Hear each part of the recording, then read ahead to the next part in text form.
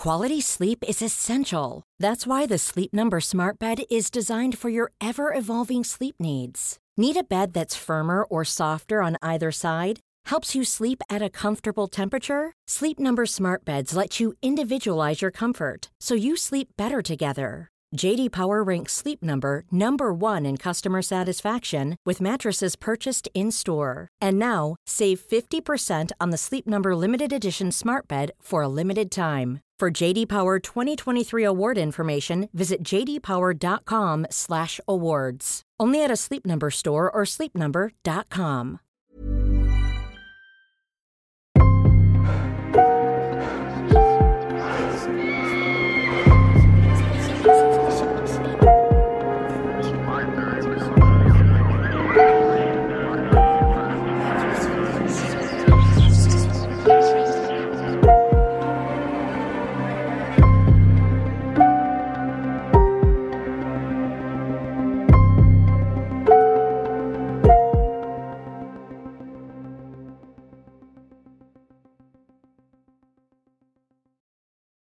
Herzlich willkommen zur 50. Folge von Mordgeflüster, einem True Crime Podcast mit Fällen aus der ganzen Welt. Mein Name ist Lisa. Und mein Name ist Marie. Hallo. Hallo. 50. Folge. Yay. Krass. Richtig krass. Ja. Ja. Und das zu einer ziemlich besonderen und sehr, sehr schwarzen Woche. Das stimmt. Wir nehmen jetzt auf am Sonntag, der 27.2. ist das, glaube ich. Ja. Und wie ihr bestimmt alle mitbekommen habt, ist am 24., also am Donnerstag, Putin in die Ukraine oder hat eine Invasion in der Ukraine gestartet. Ja, was uns wahrscheinlich alle sehr geschockt hat. Ja, auf jeden Fall sehr besorgniserregend, was da passiert und wie nah das Ganze ist und mit was für Gedanken man sich auf einmal beschäftigt. Und ja, wie sehr einen die Bilder und Nachrichten emotional irgendwie auch mitnehmen. Ich glaube, das liegt auch gerade daran, dass das wirklich so nah hier bei uns ist und das auf einmal dann so real ist. Obwohl auf der anderen Seite, ja, Krieg für uns so eine lange Zeit einfach überhaupt keine Rolle gespielt hat. Und unsere Generation einfach mit dieser Situation überhaupt nicht umgehen kann und wir überhaupt nicht darauf vorbereitet sind irgendwie, ne? Also das ist, weiß auch nicht, lange Zeit so weit weg gewesen und man hat da nur im Geschichtsunterricht von gehört und hat irgendwie zumindest von seinen Großeltern vielleicht was erzählt bekommen. Aber das jetzt so ich meine, wir sind hier noch privilegiert, ne? Wir spüren es nicht wirklich am eigenen Leib, aber diese Angst oder diese Ungewissheit, die jetzt da so im Raum steht, das ist auf jeden Fall, finde ich, sehr, sehr erschreckend. Ich glaube, dann würden wir wahrscheinlich jetzt auch direkt starten mit der Flüsterfrage. Die haben wir nämlich heute das erste Mal nicht aufgrund unseres Falles gestellt, sondern weil wir einfach wissen wollten, wie ihr das alles so erlebt habt. Deswegen würde ich sagen, kommen wir jetzt zur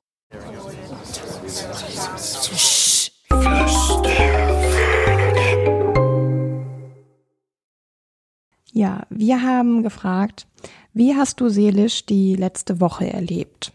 Dann lese ich euch ein paar Antworten vor.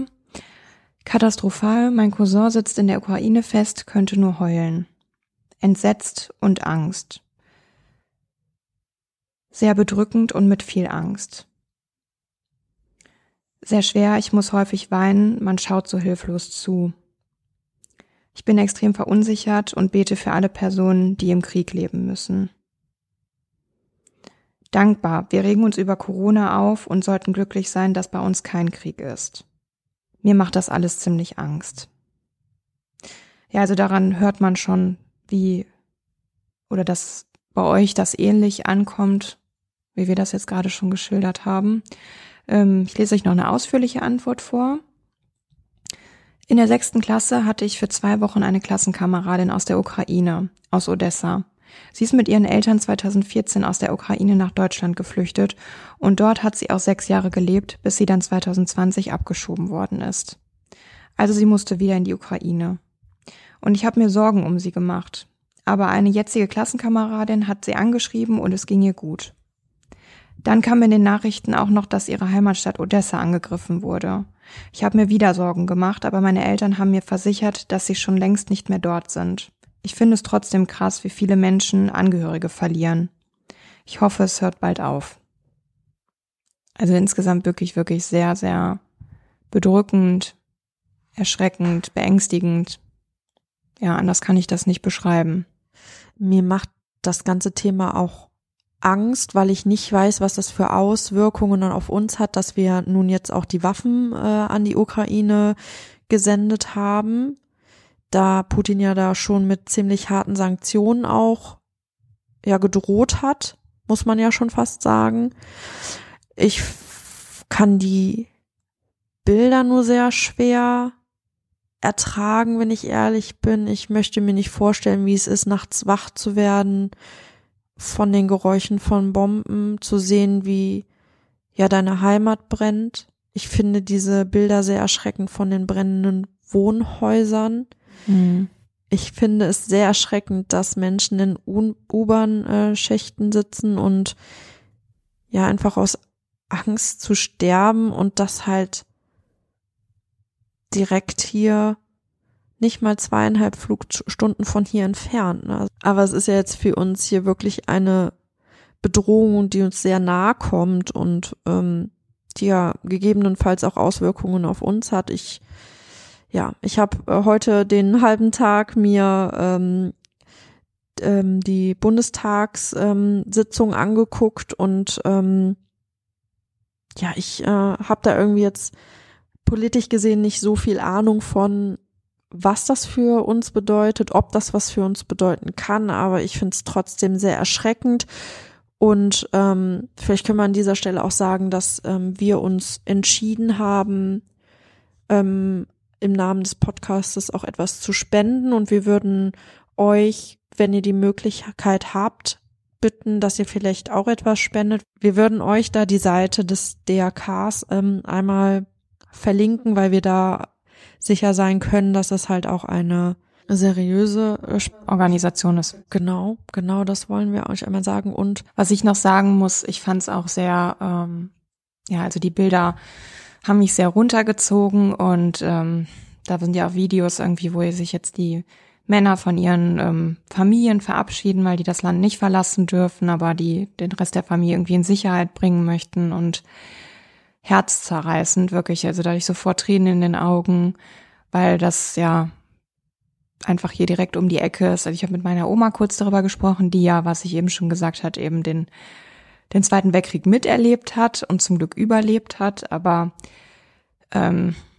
sogar die sagt wirklich, dass sie das ganz, ganz schlimm findet, ganz erschreckend findet, dass, ich weiß auch nicht, so jemand so viel Macht wieder hat. Da fehlen mir die Worte, ne? Das schnürt mir den Hals zu und macht mir ganz, ganz große Angst. Und es ist jetzt direkt hier bei uns. Natürlich, es darf nicht vergessen werden, es gibt noch mehr Krieg auf der Welt und jeder Krieg ist ein Krieg zu viel. Und im Grunde gibt's einfach nur Verlierer auf allen Seiten. Und ich glaube, das ist auch das, was man nicht vergessen darf, für ganz viele Russen auch ganz schlimm, die ja da jetzt sogar auch demonstrieren und das, obwohl denen auch ganz, ganz schlimme Sanktionen drohen, genau, und das alles da von der Regierung unterbunden wird. Aber da wird jetzt gerade ein Krieg geführt, der nicht in deren Namen passiert oder nicht mit deren Einverständnis, sondern ist einfach von einer anderen Stelle entschieden worden. Ja, und ich glaube, das darf man auch nicht vergessen. Also man darf man nicht generell irgendwie alle da verurteilen oder über einen Kamm scheren. Das ist jetzt genau das Verkehrte, sondern ich glaube, es bringt am allermeisten, wenn man sich eben verbündet und einfach gegen diesen Krieg ist. Ja. Man darf auch nicht vergessen, dass in Russland selber viele Propagandavideos oder Nachrichten geschürt werden. Das heißt, man setzt den Menschen ja Nachrichten vor, die vorher gefiltert werden von der Regierung und ja, das ist vielleicht auch nochmal ein Punkt, den wir hier auch sagen können, wenn ihr euch belest, wenn ihr euch informiert über das Thema, was sehr, sehr gut ist, dann macht das bitte mit Seiten, die seriös sind. Auch das ist sehr, sehr wichtig. Greift da auf Medien zurück, denen man vertrauen kann, wie zum Beispiel der Spiegel, ARD, ZDF, das sind alles, ja, Medien, denen man vertrauen kann. Es gibt aber durchaus auch Seiten, ja, denen man nicht so vertrauen kann. Also seid da einfach auch vorsichtig, was ihr euch da durchlest und welchen Seiten ihr vertraut. Das ist vielleicht nochmal eine Sache, die wir da sehr gerne euch mit auf den Weg geben wollen. Ich hatte irgendwie gelesen, dass die Anonymous irgendwie damit begonnen hat, in Russland die Seiten zu hacken und dass die teilweise es geschafft haben, dass die dann minutenlang irgendwie down waren. Ja, ohne das jetzt zu sehr wertend zu sehen, finde ich es irgendwie gut, weil das hoffentlich eine Möglichkeit ist, um da irgendwie ranzukommen. Ich das Gefühl habe, die ganzen Sanktionen, die jetzt sonst so geplant sind von der EU und von der NATO, dem Putin wahrscheinlich nicht so wirklich. Wobei die ja jetzt tatsächlich Russland von SWIFT entbehren und das wird, denke ich, schon eine harte Maßnahme für Russland sein, da natürlich dann auch Gelder einfach nicht mehr fließen werden, die vorher geflossen sind. Also ich glaube, dass jetzt die Maßnahmen doch ein bisschen verschärft werden. Am Anfang habe ich auch so gedacht, dass das halt schon für das, was er da getan hat, einfach auch ich hatte irgendwie das Gefühl, man lässt ihn machen erstmal, ne, und man droht ihm. Aber man hat jetzt in den vergangenen Tagen gezeigt, dass Drohen ihm da halt auch nicht, also dass ihn die Worte anderer Machthaber nicht abschrecken, genau. Und da habe ich einfach die Hoffnung, dass die Sanktionen, die jetzt einfach in Kraft treten sollen, die der Bundestag ja jetzt auch entschieden hat, dass die halt einfach auch helfen. Ja, hartes Thema. Auf jeden Fall. Ja, wir wollen euch nochmal dran erinnern, ist jetzt wahrscheinlich ein harter Cut, aber dass ihr uns auf den Plattformen folgt, auf denen ihr uns hört, weil ihr uns da noch ein bisschen besser unterstützen könnt. Und ich würde sagen, dann kommen wir jetzt zum Fall. Dieses Mal ein Cold Case. Ich bin ganz gespannt.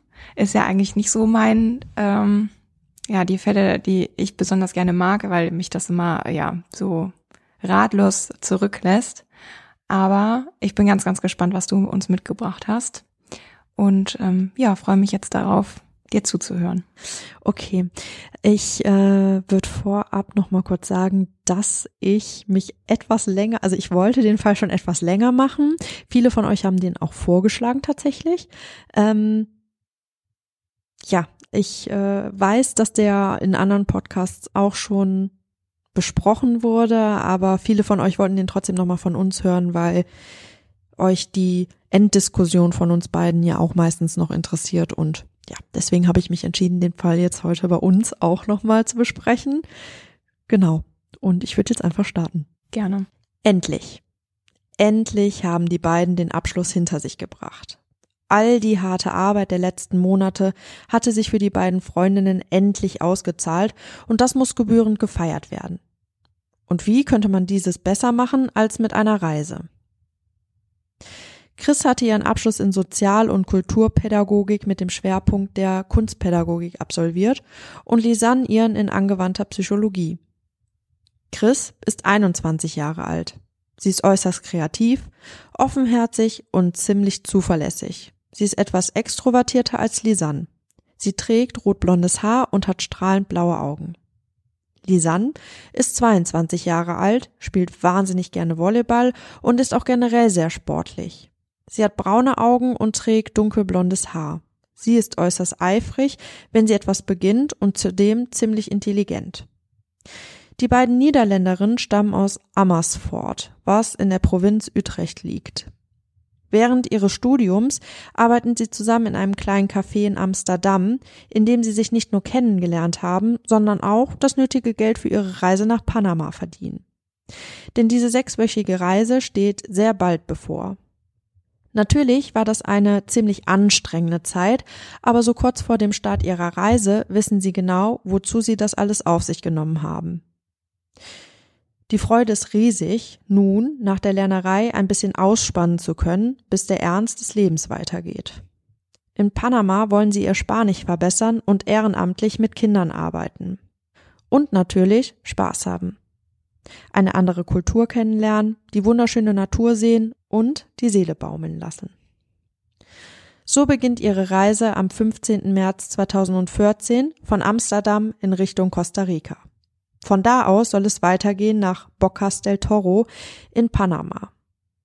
Bocas del Toro ist eine Provinz im Nordwesten von Panama und umfasst neben dem Festland noch zahlreiche kleine Inseln. Hier findet man einen Meeresnationalpark und der Ort ist gerade bei Touristen ein beliebtes Reiseziel. Es bietet einem einen gewissen Karibik-Flair und Surfer kommen absolut auf ihre Kosten. Nicht umsonst wird Bocas del Toro die Schatzkiste von Panama genannt. Dort wird erstmal entspannt und die Reise eingeleitet. Sie verbringen einige Zeit am Strand und lernen auch ein wenig Spanisch, indem sie sich mit Einheimischen verständigen und vor allem die lokalen Restaurants besuchen. Sie genießen das Kennenlernen der neuen Kultur und so dicht am Geschehen zu sein. Außerdem treffen sie 2 Männer, die ebenfalls aus den Niederlanden kommen und in Panama Urlaub machen. Sie reisen mit Bus und Boot umher, um sich möglichst viel anzusehen. Sie besuchen unter anderem den Star Beach, der seinen Namen aufgrund der Menge an Seesternen erhalten hat. All ihre Eindrücke halten sie auf Fotos und in Tagebucheinträgen fest. Nach 2 Wochen reisen sie weiter. Am 29. März setzen sie ihren Urlaub in Phuket fort. Das Hochland rund um Phuket ist vulkanischen Ursprungs und bietet eine einzigartige Kulisse mit Tälern, dem Nebelwald und Bergen. 2 der Täler sind mit dem anspruchsvollen Quetzal Trail verbunden, der von vielen Wanderern unternommen werden möchte, die Panama bereisen. Chris und Lisanne haben sich Phuket nicht ohne Grund ausgesucht. Zum einen, da sie hier die ortsansässige Spanischschule besuchen wollen und zum anderen, da hier ihr geplantes Praktikum in einem der Kindergärten der Stadt stattfinden soll. Unterkommen werden sie bei einer einheimischen Gastfamilie.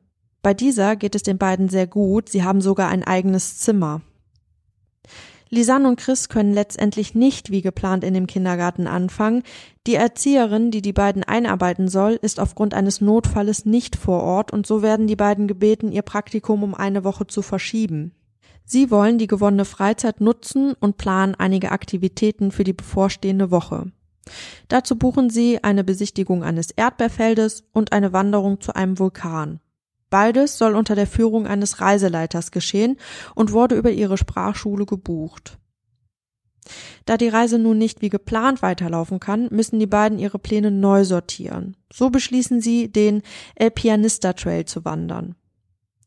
Der El Pianista Trail ist eine recht moderate Wanderstrecke von 7,9 Kilometern, die sich auch für Einsteiger eignet.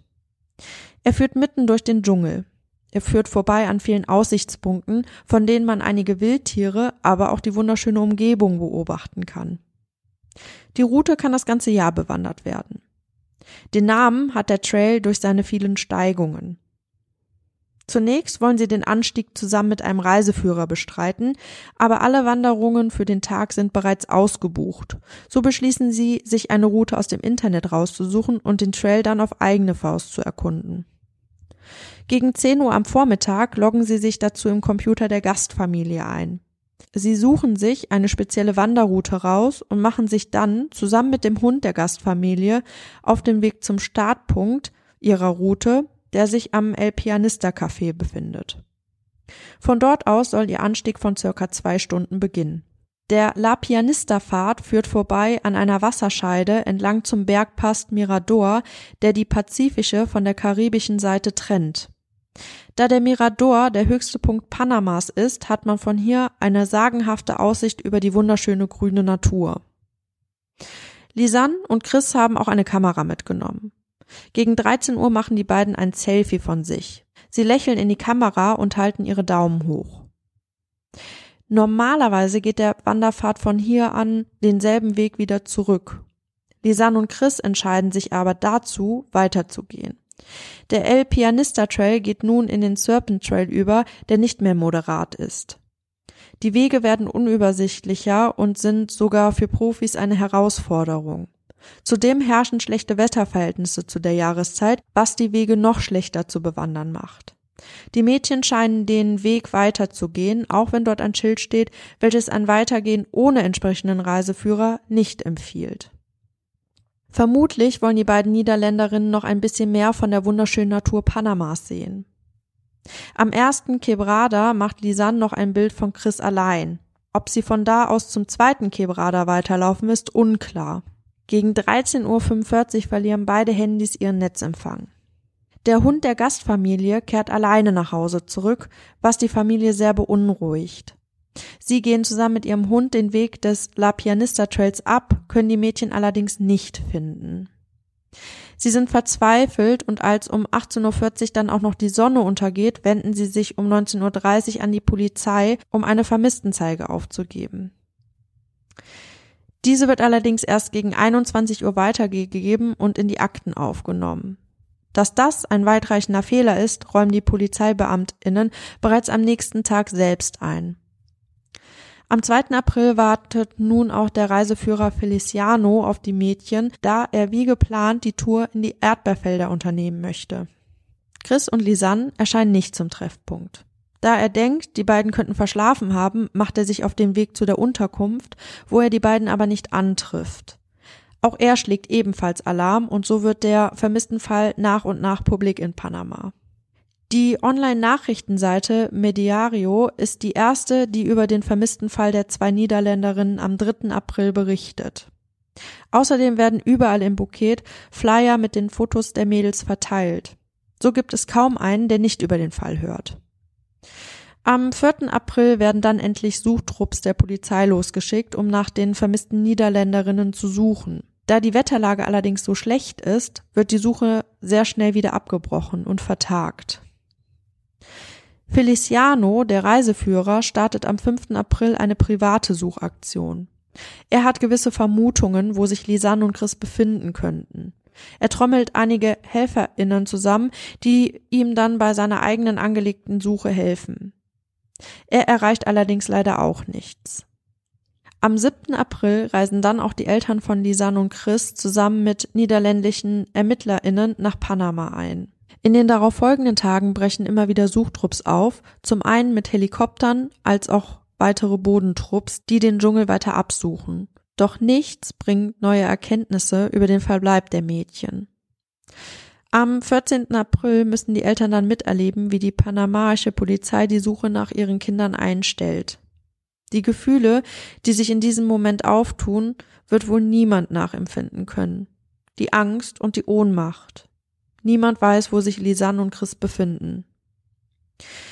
Da die Behörden langsam mit dem Rücken zur Wand stehen, werden nun auch die Niederländer befragt, die Lisanne und Chris am Anfang ihrer Reise kennengelernt haben. Nicht, weil sie in irgendeiner Weise verdächtigt werden, mit dem Verschwinden etwas zu tun zu haben, sondern um mögliche Ziele in Erfahrung bringen zu können. Die Möglichkeit, dass Lisanne und Chris irgendwo unterkommen und sich nur nicht melden können oder aber auch, dass die beiden vorhaben unterzutauchen, besteht auch noch. Aber auch dieses Gespräch bringt die BeamtInnen nicht weiter.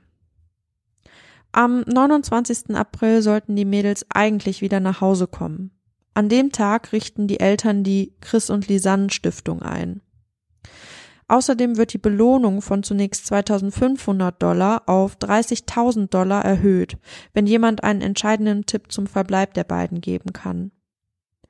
Am 27. Mai reist eine Staffel Spürhunde von den Niederlanden nach Phuket und sucht den Dschungel nach den Vermissten ab.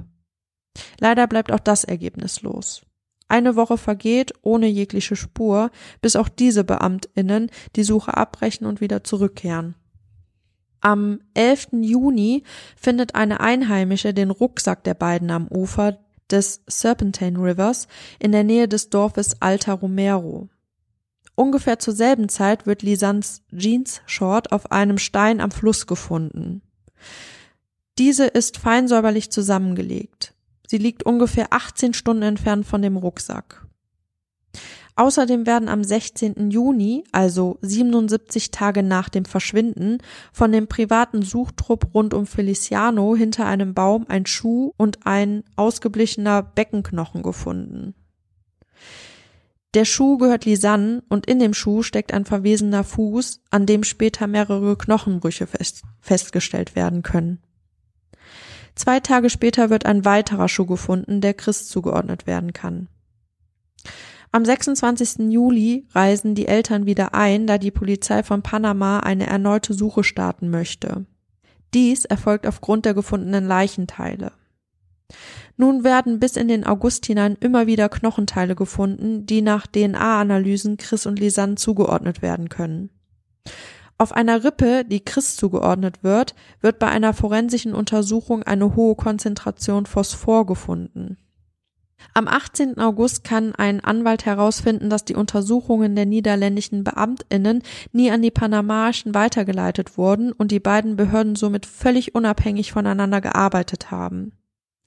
Erst am 8. September erhalten die Behörden aus Panama Teile der Untersuchungsergebnisse von den Niederlanden, nachdem die Eltern darauf beharren.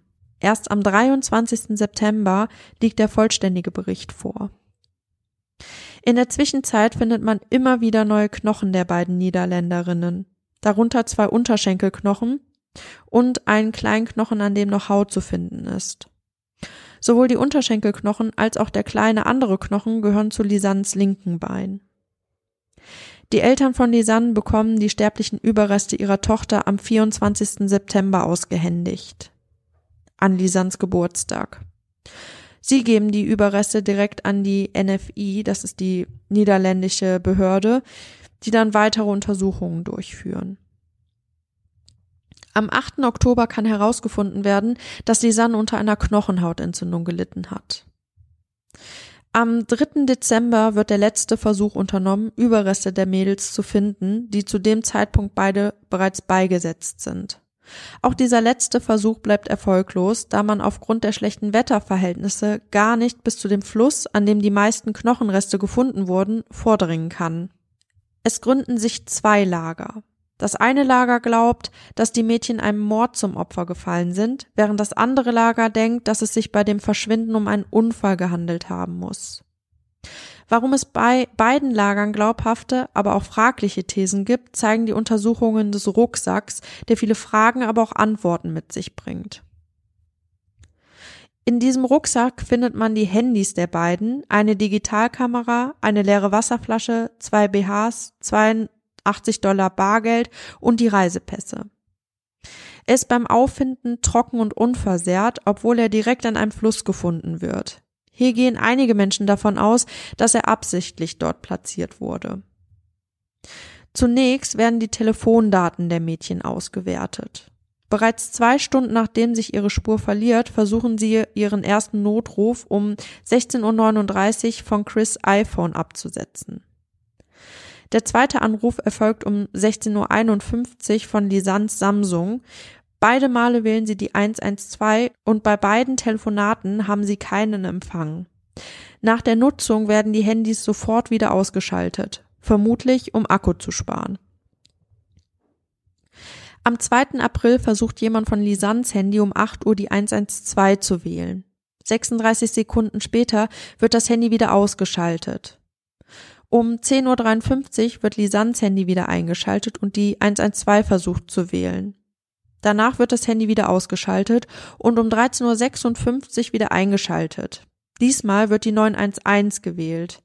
Dieser Anruf ist der erste und auch der einzige, der theoretisch hätte durchgehen können, da sich das Handy für einen kurzen Moment ins Netz eingewählt hat. Aber auch dieser Anruf erbringt nicht das gewünschte Ergebnis. Das Handy wird wieder ausgeschaltet. Lisanne versucht es an diesem Tag erneut um 18:14 Uhr. Dabei macht sie auch eine Bildschirmaufnahme. Vermutlich versehentlich. Am 3. April schaltet Chris ihr Handy um 9:32 Uhr ein und wählt 1 Minute später den Notruf. Lisanne schaltet das Handy um 13:50 Uhr ein, setzt aber keinen Notruf ab und schaltet es nach 50 Sekunden wieder aus. Vielleicht wollte sie nur überprüfen, ob sie Empfang hat. Noch 2 weitere Male an diesem Tag, um 16 Uhr mit Chris' Handy und um 16:19 Uhr mit Lisannes Handy, wird versucht, einen Notruf abzusetzen. Am 4. April versucht nur Chris ihr Handy einzuschalten, einmal um 10:16 Uhr und ein zweites Mal um 13:42 Uhr. Am 5. April um 4:50 Uhr schaltet Lisanne ihr Handy nochmal ein. 10 Minuten später versucht sie es erneut, aber ihr Handy schaltet sich sofort aus, da ihr Akku leer ist.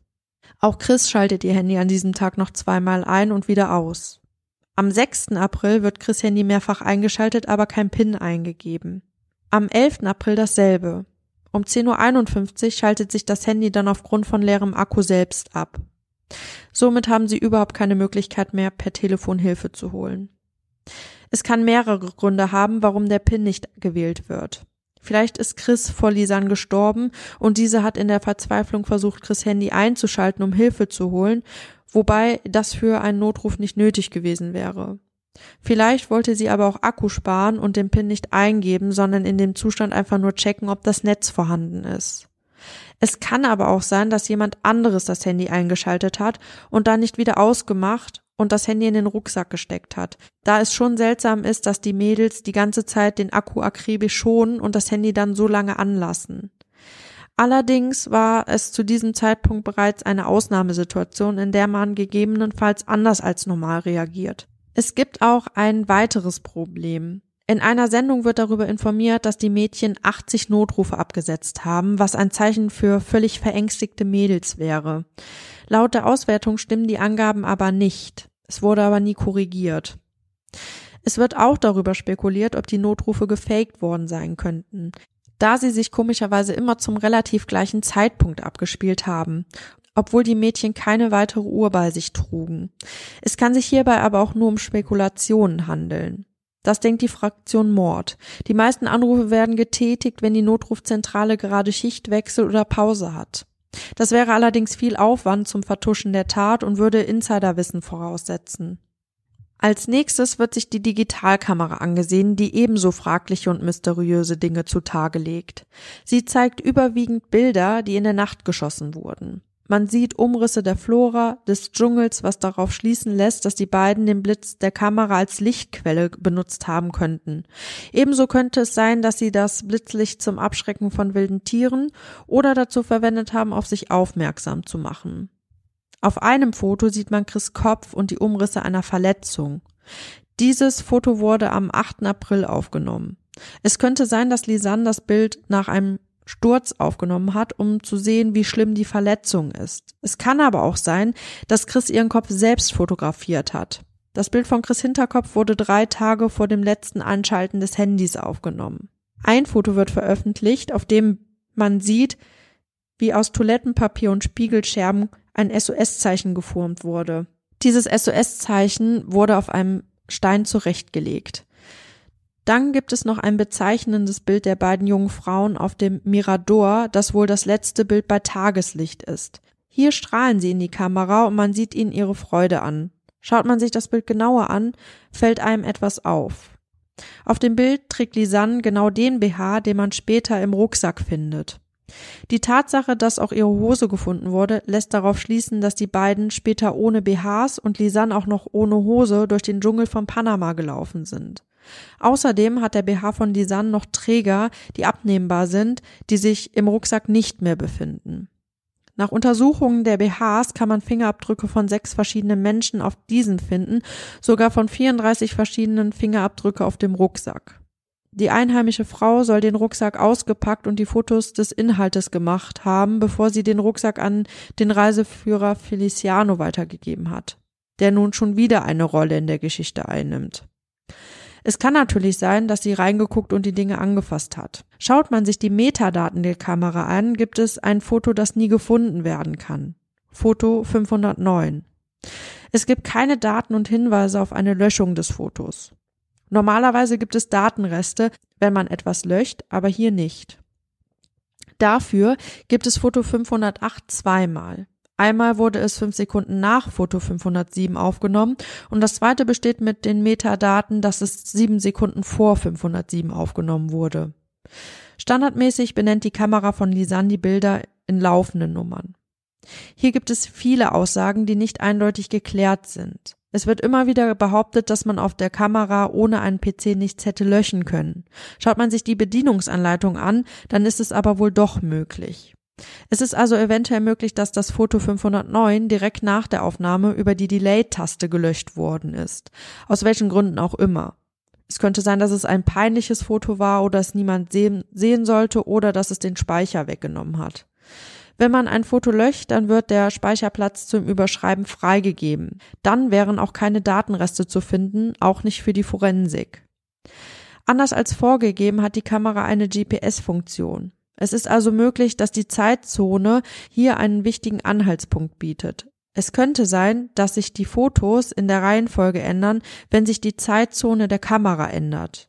Die Mädels befinden sich in Phuket, was genau an der Grenze von Panama zu Costa Rica liegt, die beide eine andere Zeitzone haben. Glaubt man der Forensik, dann ist es nicht möglich, die Fotos zu löschen. Dann muss die Kamera manipuliert worden sein. Dies spricht eher für ein Vertuschen eines Mordfalles. Jetzt schauen wir uns einmal die Theorien an, die möglich sind. Es gibt die Möglichkeit eines Gewaltverbrechens. Die meisten denken das aufgrund der BHs und der Hose.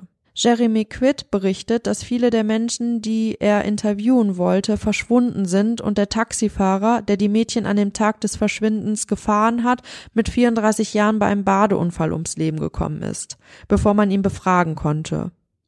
Viele gehen davon aus, dass es sich hier um eine Vertuschung handeln könnte von einer kriminellen Bande oder aber auch von einer Organisation oder aber auch von konkret genannten Namen, die wir auch bereits gehört haben, nämlich Feliciano. Er wird häufig beschuldigt, die Mädels mit anderen Männern verfolgt, verschleppt, vergewaltigt und ermordet zu haben. Gerade, dass er immer bei den Funden dabei war und dass er wusste, wo die Mädchen gewohnt haben. Phuket erhält aufgrund der Vorkommnisse einen schlechten Ruf.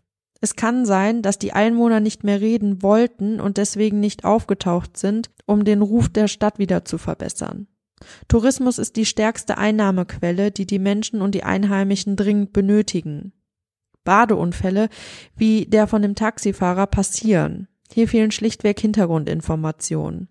Feliciano selbst hat einen ziemlich eindrücklichen Kommentar auf TripAdvisor, den ich euch jetzt einmal vorlesen möchte und dazu zitiere ich Sophie J. Hier wurden 2 von 5 Sternen vergeben und dieser Kommentar ist mit einem schwerwiegenden Sicherheitsvorfall gekennzeichnet. Überschrift: Toller Reiseführer, aber nicht für alleinreisende Frauen. Es hat fast ein Jahr gedauert, bis ich diese Rezension veröffentlicht habe. Ich empfehle Frauen nachdrücklich, Feliciano nicht als ihren Führer einzustellen, wenn sie alleine sind. Es ist ein großer Kontrast, wenn man sich die anderen Bewertungen ansieht, in denen Feliciano als eine sehr nette Person beschrieben wird, die er wahrscheinlich für viele Leute ist. Ich muss sagen, er ist sehr charmant, lustig und Sie können wahrscheinlich, wie Sie in den anderen Kritiken lesen werden, einen großartigen Tag mit ihm verbringen. Habe eine Wanderung mit ihm gemacht. Er ist der Führer, der die Gegend auswendig kennt. Nicht lange nachdem wir gegangen waren, fing er subtil an, mit mir zu flirten und berührte mich auch, zuerst meine Hand, aber auch meine Arme, Schulter und Beine, selbst nachdem ich ihm oft gesagt hatte, dass er damit aufhören sollte. Er trägt eine große Machete und schlägt vor, mir die Beine abzuschneiden, in Klammern, das war natürlich ein Scherz, aber trotzdem. Er ist besessen von nordeuropäischen Frauen und ich fühlte mich sehr unsicher. Es ist eine persönliche Geschichte, aber googeln Sie über seinen Namen und Sie werden leider mehr solcher Geschichten über ihn finden. Das wurde im September 2018 veröffentlicht. Ich entschuldige mich jetzt schon mal, weil das war eine Google-Übersetzung, also das Bild, was ich gefunden habe, war eine Google-Übersetzung. Und genau dementsprechend wurde das natürlich auch übersetzt. Man muss allerdings dazu sagen, dass das die einzige Rezension dieser Art ist, die man im Internet findet. Und Feliciano wird auch noch von der Seite empfohlen, was wahrscheinlich nicht so wäre, wenn sämtliche Rezensionen so geschrieben werden. Dass er und seine Gruppe die Knochen finden, passt eigentlich auch ins Bild. Er und die anderen sind Reiseführer, die die Gegend wie eine Westentasche kennen. Sie haben vermutet, wo die Mädchen sein könnten und wussten, wo sie suchen müssen. Keinerlei Verletzungen von Messern, Zähnen oder Werkzeugen. Es schließt aber keine Tierangriffe oder Mord aus, da zu wenig der Körper gefunden werden konnte. Dennoch ist ein Gewaltverbrechen eher unwahrscheinlich, da man die Mädchen vermutlich anders beseitigt hätte, ohne dass sie danach gefunden worden wären. Und warum sollte Feliciano dann überhaupt mitsuchen? Was außerdem häufig als Merkmal für ein Gewaltverbrechen oder Fremdverschulden angeführt wird, ist der Phosphatgehalt auf den Rippen von Chris. Die Umgebung der aufgefundenen Knochen hat kein Phosphatgehalt gehabt. Die Knochen, die gefunden werden, sind alle sehr schnell verwest, was sich die Forensik nicht erklären kann. Außerdem sind sie unnatürlich gebleicht. Die Knochenhautentzündung von Lisanne kann durch die Überbelastung der letzten Wochen gekommen sein. Es gibt die Theorie eines Serientäters, da Lisanne und Chris nicht die ersten sind, die verschwinden. 2009 verschwindet Alex Humphrey. Er ist als eher unerfahren einzustufen, gerade in dieser Flora. Außerdem war er alleine unterwegs. An dem Tag seines Verschwindens wollte er zu einem Wasserfall. Vermutlich handelt es sich hier um einen Unfall. Dann gab es 2016, also nach Lisanne und Chris Verschwinden, den Sänger Cristiano Civiani. Er ist sehr wohlhabend und hat einige Probleme. Mehrfach hat er Angst um sein Leben geäußert. Trotzdem reiste er alleine nach Phuket, um ein Haus zu verkaufen. Von da kam er nie zurück. Man findet sein Auto, bei dem alle Reifen zerstochen sind. Nach seinem Verschwinden wird eine Menge Geld von seinem Konto abgehoben. Es ist eher unwahrscheinlich, dass ein Serienkiller seinen Modus operandi wechseln würde. Beide Leichen wurden übrigens nie gefunden. Außerdem ist eine Frau noch umgebracht worden, aber dazu habe ich keine näheren Informationen. Einheimische sprechen außerdem von der Theorie, dass Chris und Lisanne Organhändlern zum Opfer gefallen sein könnten. Es ist auch erklärbar, dass gerade die panamaische Bevölkerung eher an einen Mord denkt und die westlichen Länder eher an einen Unfall. Das hat nämlich wahrscheinlich etwas damit zu tun, wie der Korruptionsindex des Landes ist. Also ein Land, wo der Korruptionsindex eher gering ist, also wie bei uns in den westlichen Ländern, da ordnet man ein Verbrechen meistens eher einem Unfall zu. Und Ländern, in denen der Index sehr hoch ist, wie zum Beispiel auch in Panama oder die umliegenden Länder, da geht man eher von einer Vertuschung eines Mordes aus. Auch die Eltern von Chris und Lisanne sind eher von der Unfalltheorie überzeugt. Ja, also ich glaube, ich habe mir selten so viele Notizen gemacht wie dieses Mal. Und trotzdem habe ich irgendwann dann aufgehört, weil ich mir dachte, ich kann mir jetzt unmöglich die ganzen Uhrzeiten aufschreiben, wann die dieses Handy an- und ausgemacht haben. Ich habe da angefangen und dann kam noch mehr, dachte mir, okay, das hörst jetzt wieder auf. Ich kenne den Fall ja tatsächlich schon aus den anderen Podcasts, aber finde das mega interessant, das jetzt nochmal von dir zu hören. Also ich plane tatsächlich auch gerade eine Reise mit meiner besten Freundin zusammen und wir haben auch ein Sparkonto dafür, deswegen habe ich am Anfang schon so gedacht, okay. Ich meine, gut, wir haben nicht vor, irgendwie in Richtung Panama zu fahren, aber trotzdem soll es irgendwie schon eine etwas größere, eine Fernreise werden.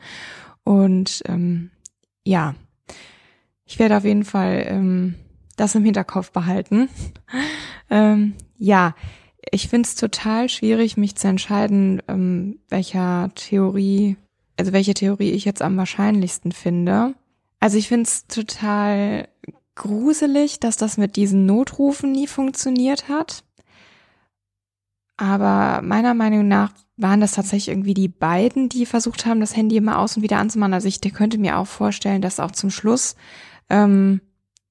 dass dann vielleicht entweder, ich will das jetzt nicht verwechseln, aber ob das dann jetzt irgendwie Chris oder Lisanne war, die das nochmal angemacht hat und dann den PIN nicht mehr eingegeben hat, weil die zum Beispiel nur noch sehen wollten, erstmal wie viel Uhr haben wir vielleicht oder wie viel Akku haben wir noch und haben wir jetzt hier vielleicht gerade mal Netz, um doch wieder einen Notruf abzusenden, aber normalerweise hätten die ja dafür nicht extra den PIN eingeben müssen, ne?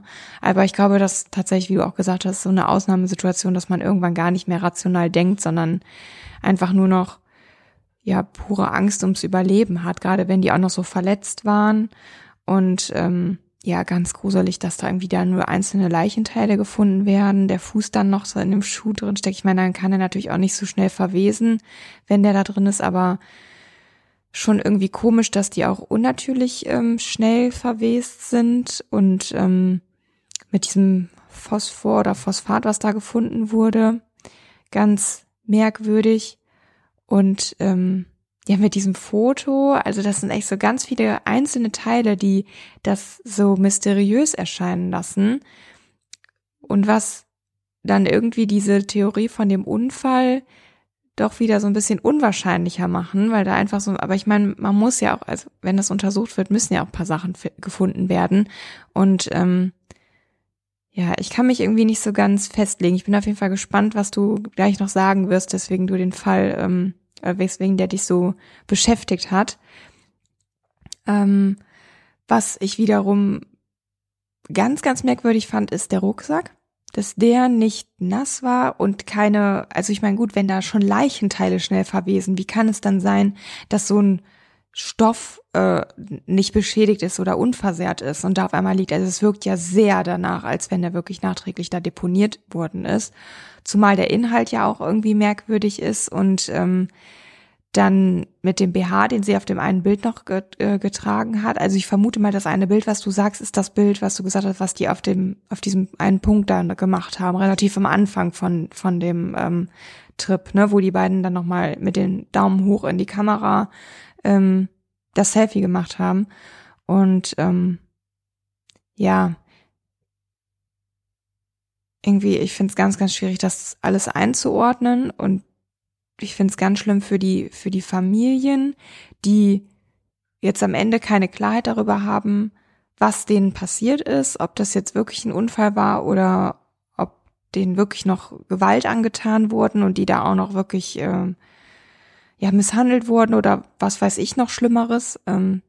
Die haben ihre geliebten Kinder beziehungsweise ja eben Familienmitglieder nur in Einzelteilen zurückbekommen, noch nicht mal vollständig.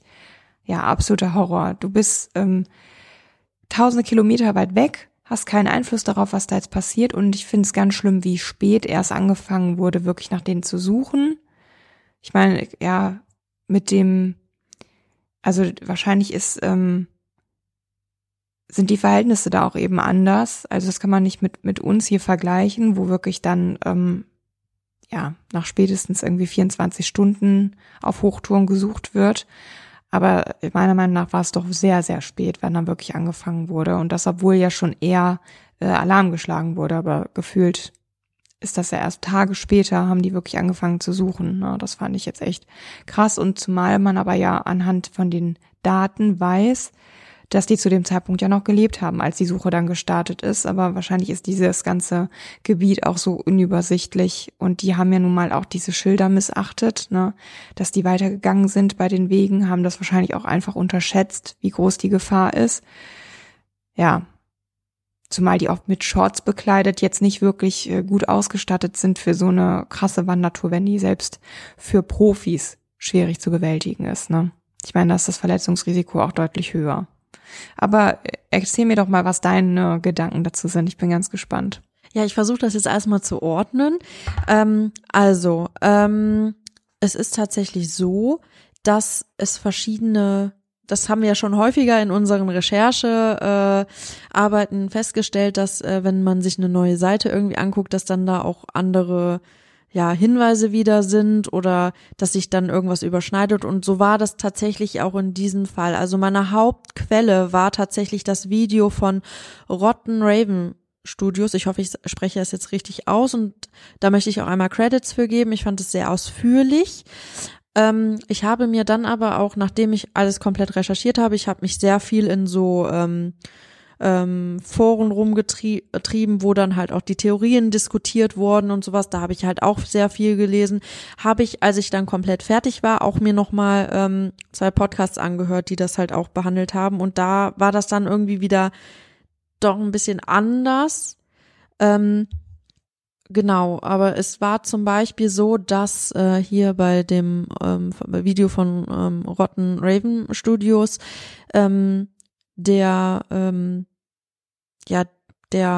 da das Video erstellt hat, also von dem Hund halt auch gesprochen hat, der dann nach Hause gelaufen ist und aufgrund dessen die einheimische Familie eben dann die Vermisstenmeldung gemacht hat, genau. Und von dem in anderen Podcasts wird aber erwähnt, dass der Feliciano quasi auf die Mädels gewartet hat. Die sind nicht gekommen und aufgrund dessen ist er zu der einheimischen Familie gegangen und die haben dann in dem Zimmer nachgeguckt und festgestellt, oh, die Betten sind nie gemacht worden. Die sind anscheinend nicht nach Hause gekommen und dann wurde erst die Vermisstenanzeige gemacht. Dann wäre es natürlich so, dass erst 24 Stunden später nach der ersten Vermisstenanzeige schon die Suche losgegangen wäre. Was jetzt richtig ist, konnte ich irgendwie jetzt nicht richtig nachvollziehen. Ich hatte den Fall noch so, also jetzt muss ich dazu sagen, also wenn man sich die anderen Podcasts anhört, ist es häufig so, dass die anderen Podcasts eher von einem Mord ausgehen oder dass irgendwas Mysteriöses passiert ist. Wenn man sich aber das Video anguckt von Rotten Raven Studios, war es für mich schon, also ich glaube, er geht eher davon aus, dass es ein Unfall war und konnte eigentlich alles auch immer logisch erklären und deswegen war ich so, okay, das wird auf jeden Fall ein Unfall gewesen sein. Der Meinung bin ich auch, glaube ich, immer noch, denn einige Dinge, ich hab's jetzt so nicht noch zusätzlich erwähnt, aber er hat zum Beispiel gesagt in dem Video, dass es gut sein kann, dass auf diesen Rippen von Chris zum Beispiel dieses Phosphor drauf war, weil das ganz häufig im menschlichen Organismus vorkommt, wenn man an akuten Nierenversagen leidet. So, und das könnte halt bei den beiden oder bei ihr halt jetzt schon gewesen sein, weil das kommt zum Beispiel, akutes Nierenversagen kann bei einer Blutvergiftung kommen, es kann bei, wenn die einfach so sich vergiftet haben, was halt sein kann, wenn sie halt irgendwelche Pflanzen gegessen haben, weil man darf ja nicht vergessen, dass die nichts zu essen hatten. Und an Wasser hat es ihnen wahrscheinlich nicht gefehlt, weil ja überall diese Flüsse sind, aber wenn die dieses verschmutzte Wasser getrunken haben, dann kann es halt gut sein. Zumal die sich ja auch verletzt haben. Man hatte auch die Verletzung da am Hinterkopf auf dem Foto gesehen und selbst dadurch kann ja auch eine Blutvergiftung zustande kommen, ne? Oder der Körper ist sowieso schon so geschwächt, wahrscheinlich kommt es dann irgendwann auch zu irgendwie multiplem Organversagen und dann automatisch wird ja auch die Niere versagen, ne? Also das wird nach und nach vergiftet der Körper sich dann eben selber. Richtig, ich wollte da eigentlich auch nochmal meinen Cousin fragen, weil meine Cousins sind beide Chemiker und einer von beiden ist auch Arzt, inwieweit das möglich ist, dass sich das dann auch in den Knochen absetzt. Dann hatte er halt zum Beispiel auch gesagt, dass diese Knochen sehr ausgeblichen sind, beziehungsweise dass dieser Verwesungsprozess sehr, sehr schnell gegangen ist.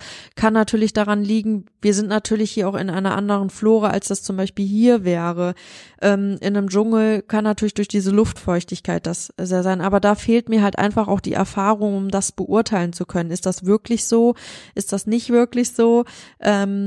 Deswegen habe ich versucht, das jetzt auch in meiner Erzählung eher neutral zu werten und beide Seiten irgendwie auch zu zeigen. Ja, das ist halt schwierig zu sagen, weil man kriegt nur die Info, aber an welchem Maßstab ist das jetzt gemessen worden, ne? Also ist das berücksichtigt worden, was da für eine Luftfeuchtigkeit und sowas herrscht?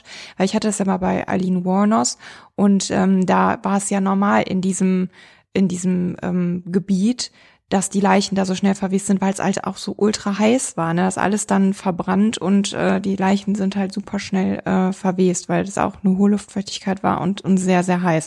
Aber da hieß es dann, das ist üblich für die Gegend da, ne? Genau.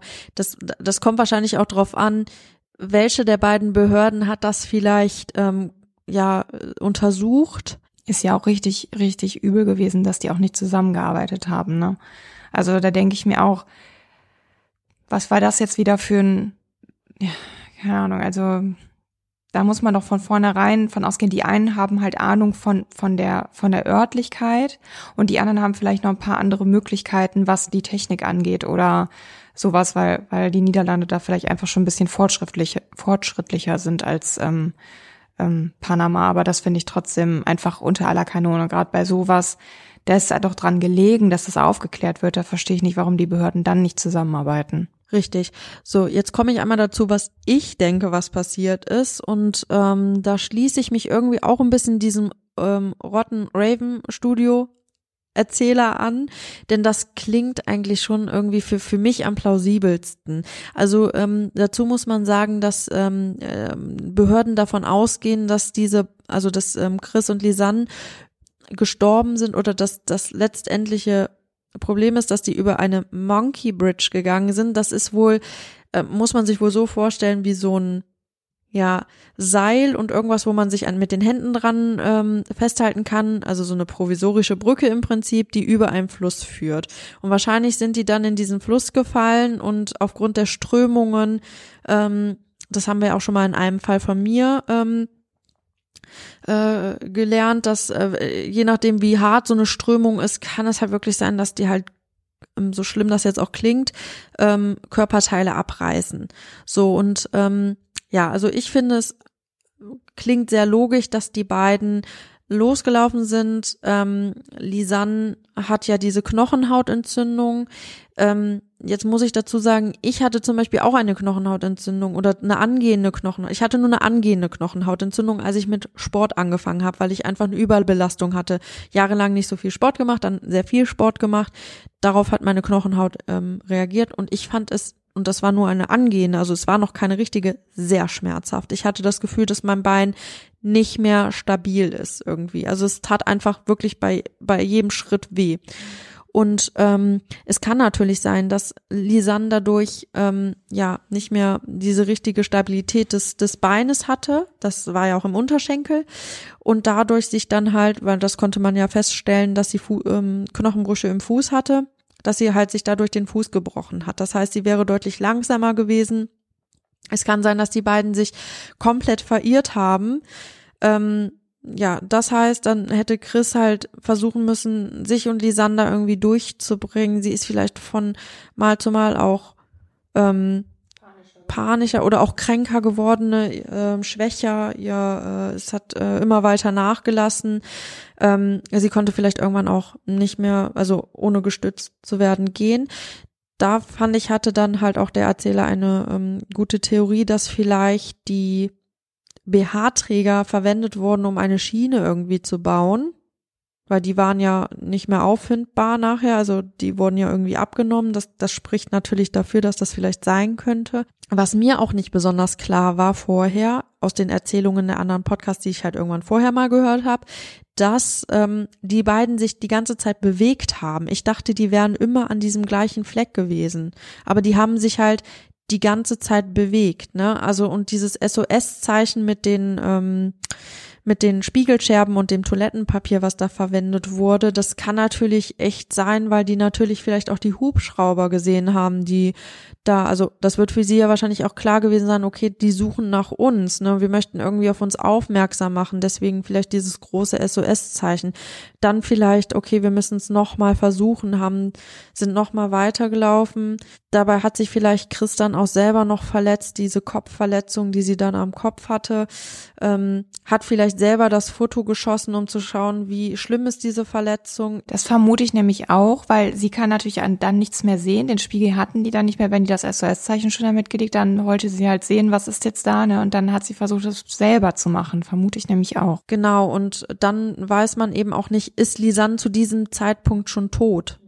Leben beide noch? Ja, und dann kann es eben sein, dass sie vielleicht diesen Fluss überqueren wollten und dann aufgrund der Schwäche vielleicht abgestürzt sind in diesem reißenden Fluss.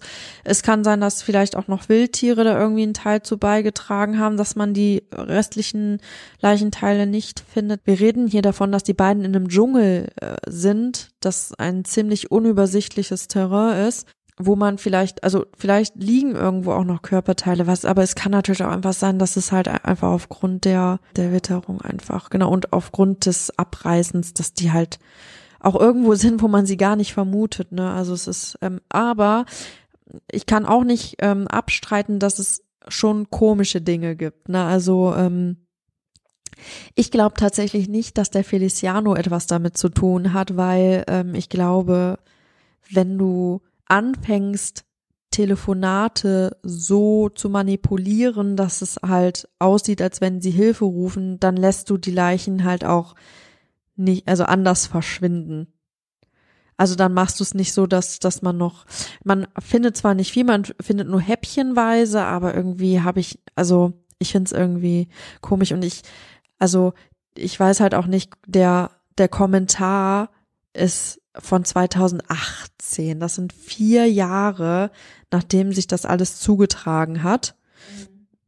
Es ist der einzige Kommentar, der in so einer Art und Weise irgendwo zu finden ist, wohl.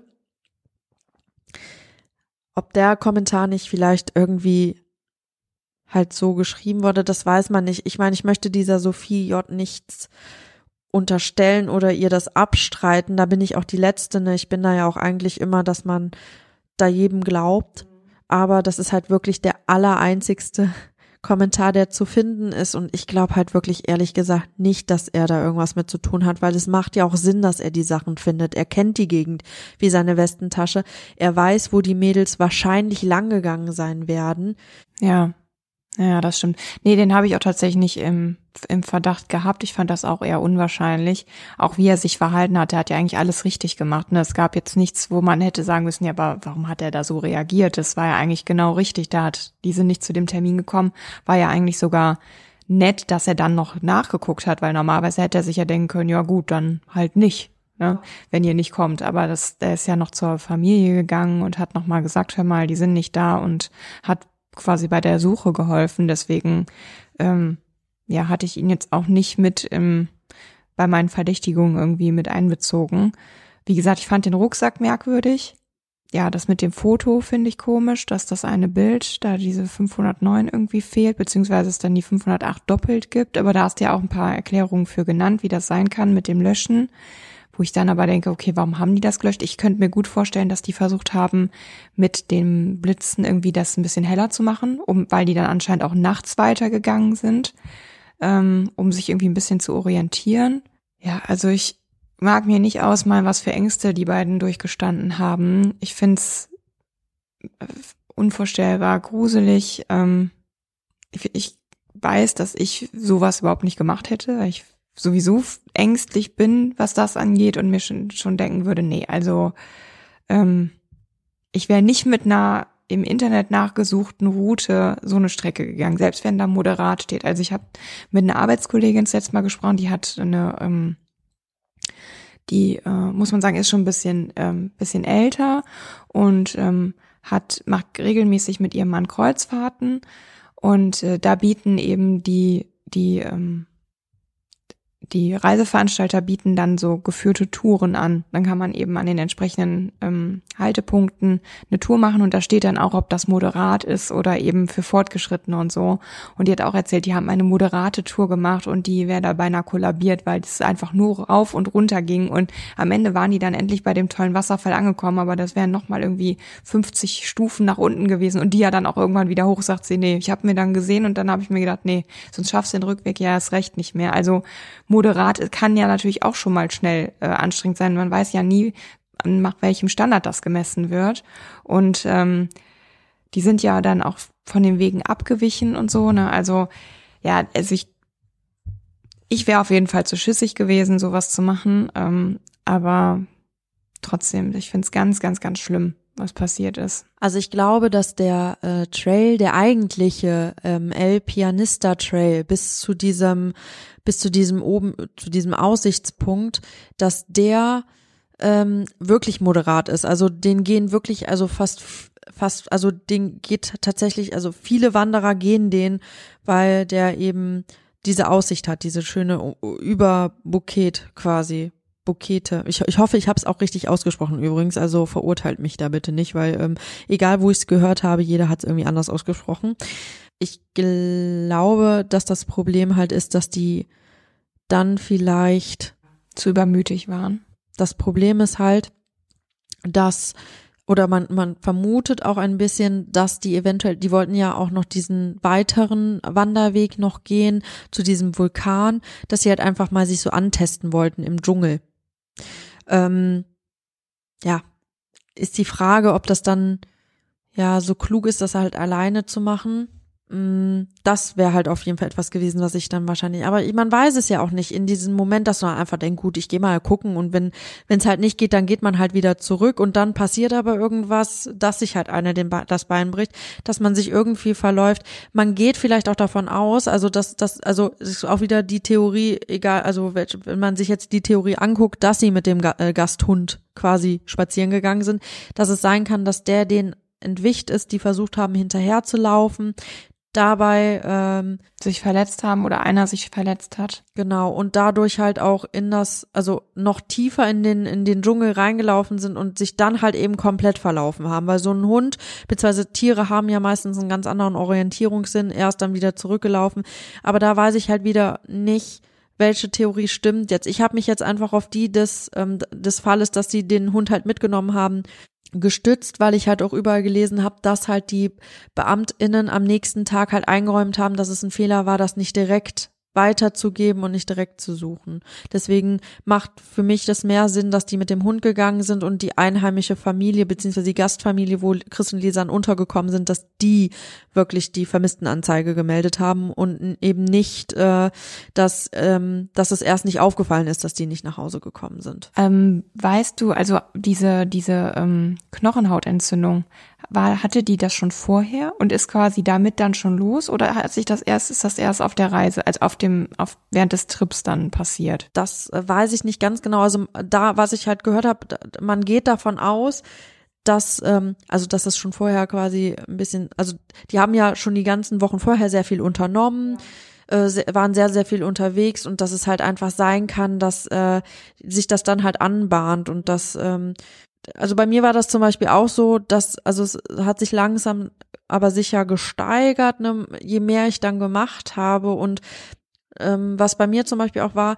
bei manchen Übungen habe ich es gar nicht gemerkt, wenn ich dann aber zum Beispiel joggen gegangen bin oder sowas, da habe ich es extrem gemerkt und es kann natürlich sein, das ist ja auch kein ebenes Terrain, wo die dann gehen, das sind ja dann auch Wurzeln, da sind vielleicht Erhöhungen, dass der Boden ist uneben, dass sie dann halt einfach auch nicht mehr, dass der Fuß halt, ja, der Unterschenkel halt nicht mehr so stabil war durch diese Schmerzen, ne, dass dann tritt man ja auch nicht mehr richtig auf, sondern dann Schmerz, genau, und dann kann es natürlich sein, dass sie sich dadurch dann vielleicht auch den Fuß dann noch zusätzlich gebrochen hat, ne. Ja, alles in allem auf jeden Fall echt traurig und lässt einen wieder so ratlos zurück, weil man sich nicht genau sicher sein kann, was jetzt wirklich passiert ist, ne?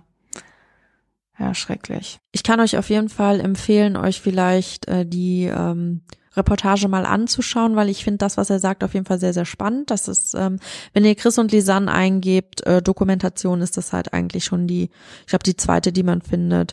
Das ist Rotten Raven Studios, die geht 1,5 Stunden ungefähr und ich finde sie halt eigentlich auch ziemlich interessant. Man sieht auch noch ein paar Fotos. Ich wollte euch noch eine Rückmeldung geben und zwar zu meinem Fall Folge 36 Mittagsschlaf. Da ging es um Mathilda, das Kindergartenkind, was leider nicht mehr aufgewacht ist, was einen Atemstillstand hatte und dann nach ein paar Tagen im verstorben ist leider.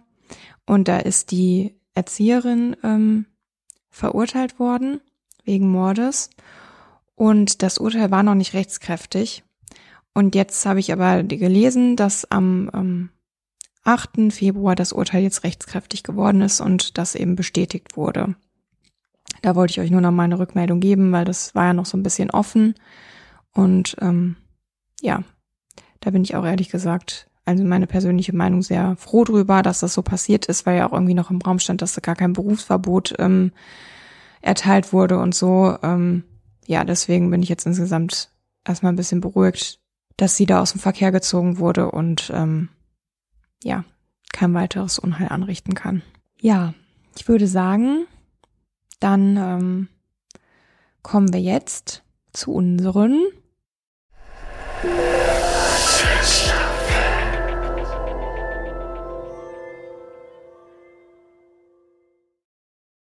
Wer soll denn anfangen? Mir ist es egal. Dann, ja, fange ich jetzt an. Also mein Fact ist, dass ich beim Essen, wenn ich mehrere Komponenten auf meinem Teller habe, dann meistens alles untereinander matsche und das dann zusammen esse.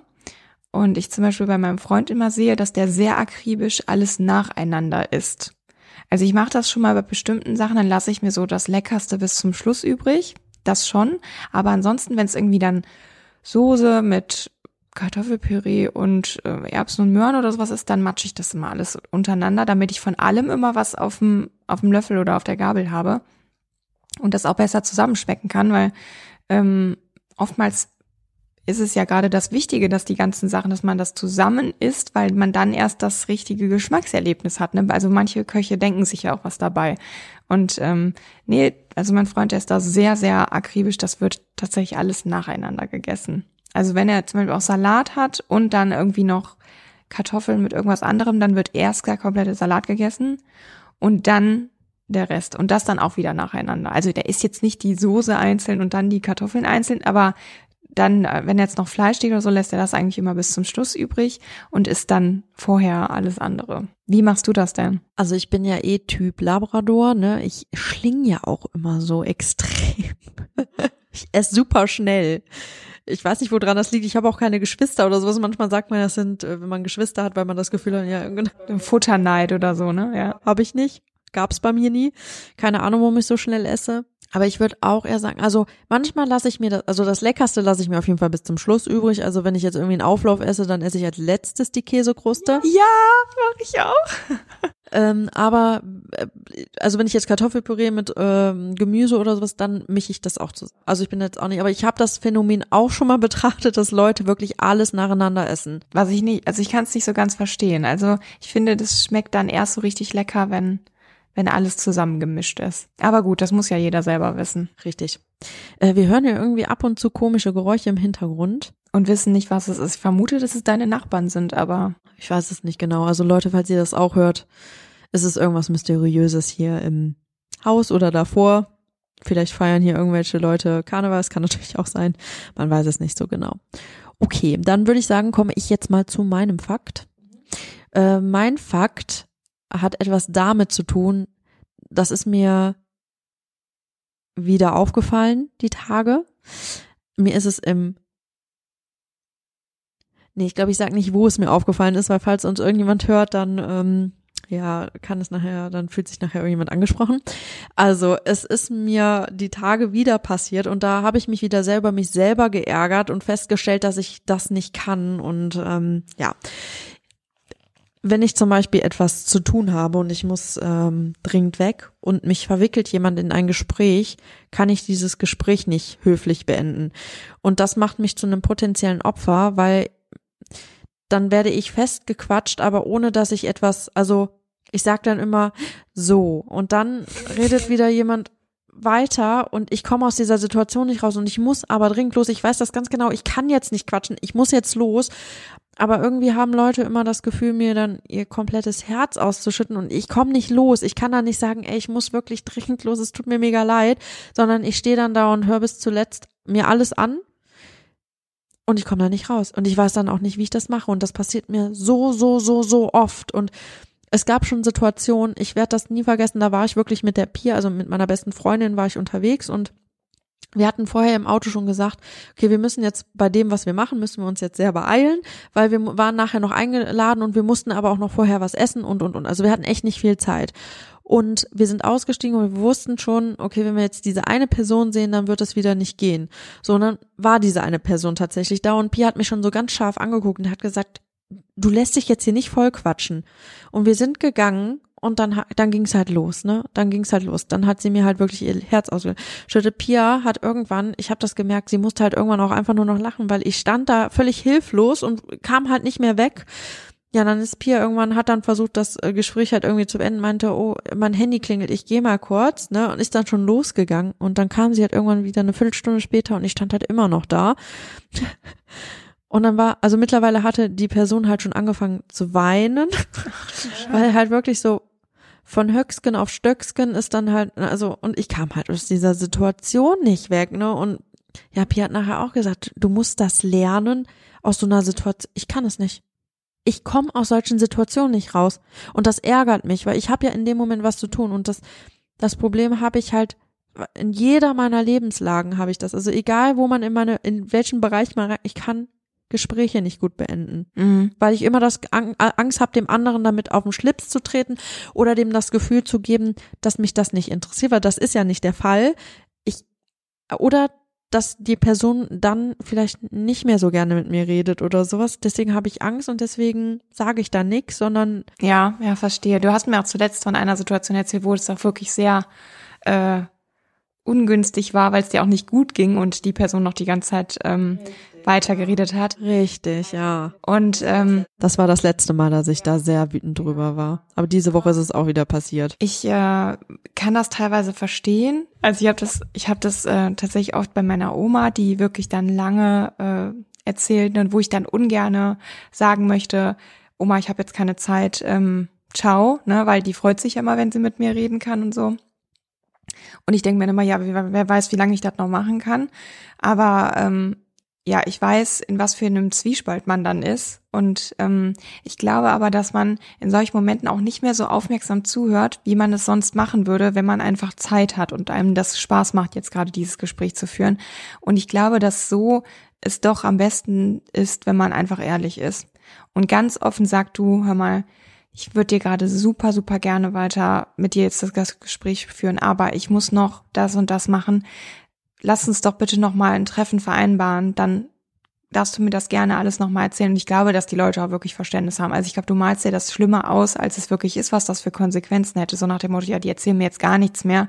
Weil ich glaube tatsächlich, dass du denen in dem Moment, wo du die ganze Zeit denkst, boah, ich habe jetzt gar keine Zeit dafür, denen nicht so gerecht wirst, weil du das nicht genießen kannst, dieses Gespräch gerade, sondern und auch nicht wirklich für die da sein kannst, weil du dich emotional nicht darauf einlässt, weil du ja denkst, ich muss doch jetzt noch das und das erledigen und eigentlich da und da noch mit hin, ne? Ich glaube, dass es besser ist, dann wirklich ehrlich zu sein und zu sagen. Das Problem ist, ja, bin ich voll bei dir.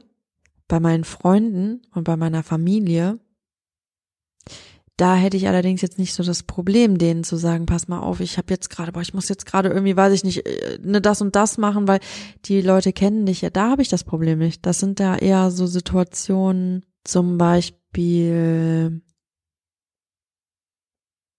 man kann das jetzt so schlecht sagen, weil man nicht weiß, ob die Leute einem halt zuhören, ne? Also, zum Beispiel im Stall. Da habe ich das zum Beispiel ganz oft so. Aber das sind dann Leute, mit denen man ja so privat eigentlich nichts zu tun hat, sondern das sind dann so Gespräche, man sagt halt Hallo und man sagt, alles okay, das sagt man halt einfach und dann ist es halt. Und dann denke ich mir schon so, wie dumm bin ich, dass ich denn jetzt gefragt habe, ob alles okay ist, weil damit habe ich es ja selber quasi hervorgerufen. In so einer Situation, wo ich eigentlich keine Zeit dafür habe. Aber das sind halt auch Situationen, wo man nicht sagen kann, sonst lass uns doch einfach nächste Woche nochmal verabreden, sondern das sind dann halt so beiläufige Gespräche, die halt eigentlich so entstehen. Und ich musste halt ganz dringend los zu meinem Trainer und ich hatte halt wirklich versprochen, dass ich mich mega beeile, damit wir das halt alles noch pünktlich hinbekommen. Und ich wusste, ich musste halt eigentlich nur ganz kurz die Pferde reinstellen. Das war eigentlich mein einziger Auftrag, den ich hatte. Reiten hatte ich alle schon nachmittags abgegolten. Ich musste halt nur wirklich abends nur noch schnell dahin, um die Pferde reinzustellen. Und dann habe ich die Büchse der Pandora geöffnet und die Büchse war sehr, sehr tief. Ja, also ich würde dann dir auf jeden Fall nur raten, dass du dann wirklich immer sagst, hör mal, ich habe noch einen Termin oder ich bin verabredet, ich muss jetzt ganz dringend dahin. Oder, was mir gerade einfällt, aber das fällt mir natürlich jetzt erst ein, ich hätte natürlich auch sagen können, verzeih, mein Handy klingelt und dann Stimmt, genau. tun können, als wenn, das wäre vielleicht beim nächsten Mal. Wahrscheinlich hören jetzt alle Leute aus dem Stall zu und jetzt glaubt mir keiner mehr, wenn ich sage. Ah ja, zeig mal, wer ruft dich denn da gerade an? Aha. Oh, ist das Gespräch weg. Ach ja. Oder ich nehme einfach die Beine in die Hand und renne. So schnell ich kann. Das ist nicht besonders schnell. Sind wir ganz ehrlich, mich würde wahrscheinlich jeder binnen 2 Sekunden einholen. Wobei, eigentlich bin ich gar nicht so lang. Egal. Und ich wollte sagen, wie dringend muss dieses Thema sein, dass die Person dir dann auch noch hinterher rennt, wenn du von der weg rennst. Lisa, ich sehe dich da hinter dem Laternenpfeiler. Ja, okay. Ich überlege mal, vielleicht fällt mir noch ein anderer guter Tipp ein, dann sage ich dir nochmal Bescheid, wenn ich nochmal in die Situation komme. Aber dieses so ist echt so richtig deutsch, ne? Das ist richtig deutsch. So, und dann nochmal so auf die Beine klatschen und dann... Das macht man auch voll oft auf der Arbeit.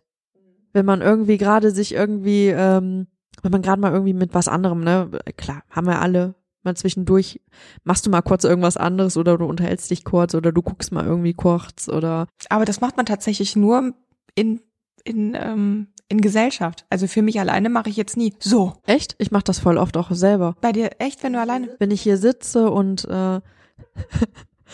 ich mache das auch ganz oft, wenn ich recherchiere, weil ich schweife ab, das ist schlimm. Ich schweife ja immer sehr, sehr schnell ab. Das stimmt. Das kann ich nur bestätigen. Das ist eigentlich auch ein Fact. Also. Das ist auch wirklich ein Fact, ja. Das sind quasi 2 in 1 Fact. Ja, das stimmt. Und dann sitze ich hier und dann schweife ich wieder ab und bin wieder auf irgendwas anderes. Ich weiß dann nicht, also dann komme ich auf irgendwas anderes und dann mache ich für mich selber auch so. So, das ist sogar ein 3. Fact noch, das ist mir auch ein bisschen unangenehm jetzt ehrlich gesagt zu sagen, aber uns hören ja nicht so viele Leute zu. Nee, ist ja unter uns hier, ja. Bist ja nur du, genau. Ich rede auch sehr viel mit mir selber. Aber das ist auch, glaube ich, dem geschuldet, dass ich einfach alleine, dass ich keinen Partner habe, dass ich sehr viel alleine bin. Obwohl, das kann es eigentlich nicht sein, weil mein Freund redet auch sehr, sehr oft mit sich selber. Also ich überlege dann immer, ob er gerade mich meint oder den Hund meint, aber meistens redet er dann doch mit sich selber. Und ich mache das nicht so häufig, meistens nur, wenn ich mich über mich aufrege. Also wenn ich irgendwas Dummes mache oder irgendwie wieder tollpatschig war oder so. Da gibt's auch noch eine tolle Story. Ich kann euch nicht empfehlen, eine Flasche mit einem Getränk drin, wo Kohlensäure drin ist, nicht ganz zuzumachen und dann nur so locker flockig oben am Deckel festzuhalten. Wenn die dann runterfällt, dann sag ich nur Mentos in der Cola. Also ihr könnt euch nicht vorstellen, wie es danach aussah. Vor allem, ich war auf dem Weg Richtung Schreibtisch und der steht im Schlafzimmer. Und die Spritzer waren sowohl im Wohnzimmer komplett auf dem Wohnzimmertisch als auch am Bett bis zum Schreibtisch, bis an die Wand, bis Bücherregal. Also es war wirklich alles voll. Und dann natürlich nicht Wasser, sondern Mezzomix. War ein Traum wirklich. Also ich stand da, ich habe noch versucht, das zuzumachen, das alles gegen meine Brille gespritzt. Ich habe den Deckel gar nicht wieder drauf bekommen, weil das so los explodiert ist. Also vor allem danach war mehr als die Hälfte der Flasche leer. Horror, echt. Also und dann war ich da am Putzen und alles hat geklebt, das Bett war voll und der Türrahmen, die Wände, alles ekelhaft. Mir fällt gerade ein, ich habe gar nicht an die Decke geguckt. Das wird wahrscheinlich jetzt auch noch, ja.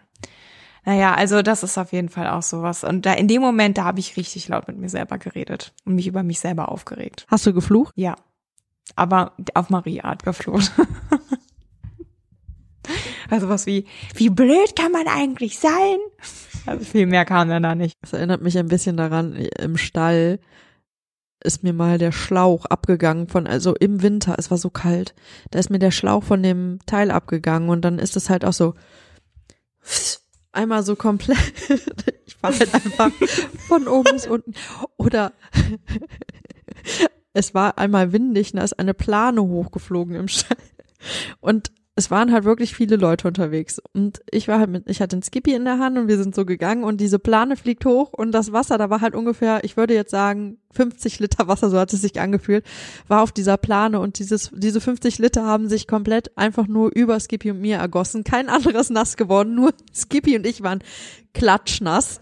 Dieses Pferd hat mich angeguckt, wieder sehr strafend, so nach dem Motto, siehst du, das habe ich davon, wenn ich mit dir meine Zeit verbringe. Ich war klatschnass, es war bitterkalt. Es war einfach, alle anderen haben super gelacht, weil das muss super lustig ausgesehen sein. Da kam wirklich so eine Windböe, es hat sich unter diese Plane gesetzt, die Plane fliegt hoch und dieses ganze Wasser, was da drunter sitzt, klatscht halt einfach auf Skippy und mich. Und wir waren wirklich nass. Also ja, und bedient danach. Das ich stell's mir schon witzig vor. Ich glaube, ich hätte auch gelacht, aber in dem Moment fühlt man sich im wahrsten Sinne des Wortes wie ein begossener Pudel, ne? Genau, ja. Aber deswegen, ich kann es auf jeden Fall, ich fühle es. an dieser Stelle noch einmal, also wenn ihr uns unterstützen wollt, wäre es sehr, sehr schön, wenn ihr jetzt einmal auf den Folgen-Button klickt auf der Plattform, auf der ihr uns hört und vielleicht auch einen Kommentar hinterlasst, wenn ihr das könnt, zum Beispiel auf Apple Podcasts oder aber auch eine Bewertung bei Spotify abgebt. Und wir wollen vielleicht an dieser Stelle auch nochmal sagen, dass wir uns wirklich freuen würden, wenn ihr könnt und wenn es nur ganz wenig ist, vielleicht eine Spende an die Leute der Ukraine tätigen würdet, um vielleicht dort auch ein wenig unterstützen zu können. Mhm.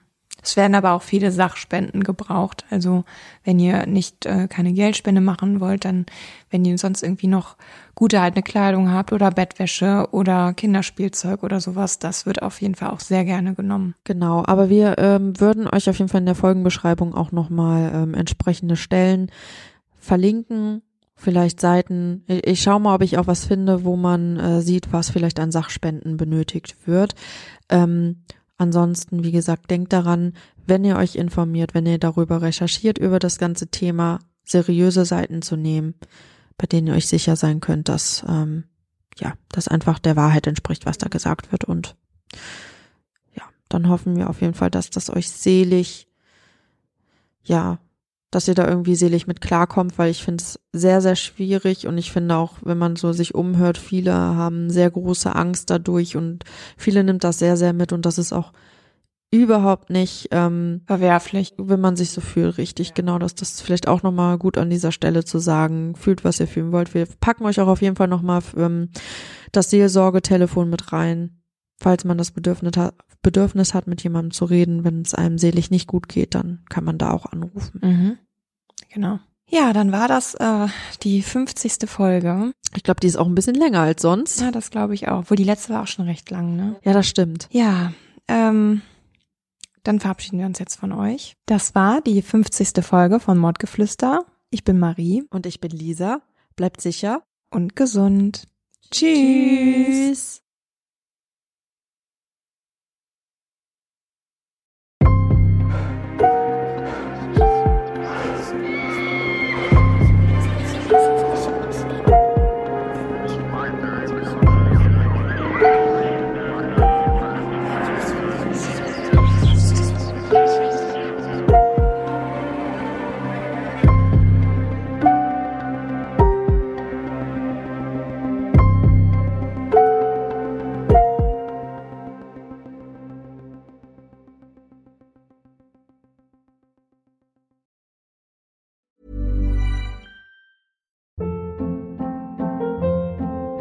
Hold up. What was that? Boring. No flavor. That was as bad as those leftovers you ate all week. Keke Palmer here. And it's time to say hello to something fresh and guilt-free. HelloFresh. Jazz up dinner with pecan-crusted chicken or garlic butter shrimp scampi. Now that's music to my mouth. HelloFresh. Let's get this dinner party started. Discover all the delicious possibilities at HelloFresh.com.